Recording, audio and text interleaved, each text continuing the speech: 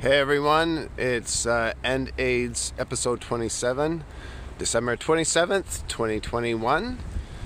And so at the beginning of the series, I said that I wanted to get funding. I do this episode every day until I got funding by the end of December, maybe after, I wasn't sure, because I really wanted to get the funding for at least partial funding by the end of this year so we can begin pre-production in early January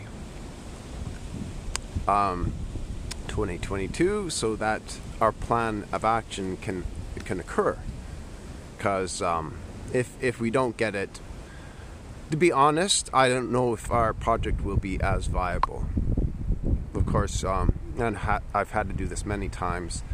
My goals aren't met, so I have to re-strategize and come up with a new plan to make it happen.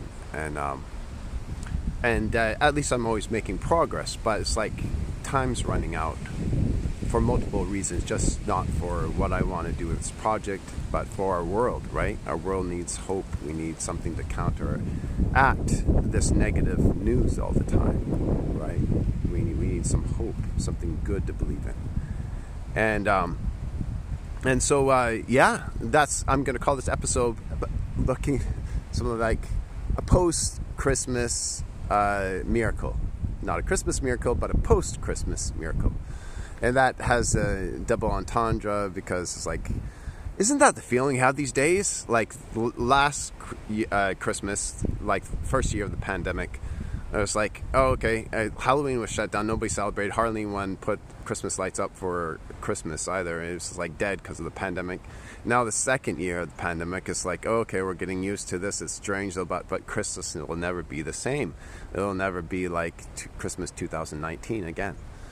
And so, this time of year goes beyond Christmas. Christmas started in the Middle Ages, like, I don't know, 4th, 5th century, 400s or something, or maybe 300s, but before that, it was apparently a week from December 21st to 28th.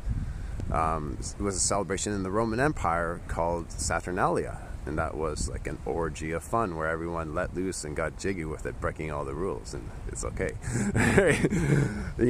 and different kind of celebration. And Christianity, I believe, was a reaction to that debauchery, because it was really base, and people of character said, hey, we can't just go fucking around all the time and fucking other people in more ways than one. We gotta live up to more moral, personal, and communal moral standards, right?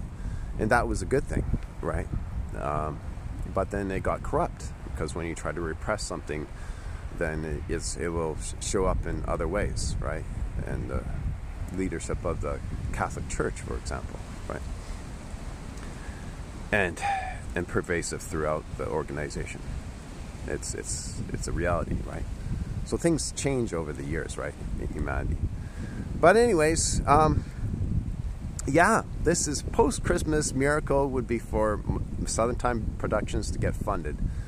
At least find the investor by the end of this year. So if you know of anyone who might be interested, even it can be a collective of people, just really need 100,000 Canadian to get started so we can start pre-production.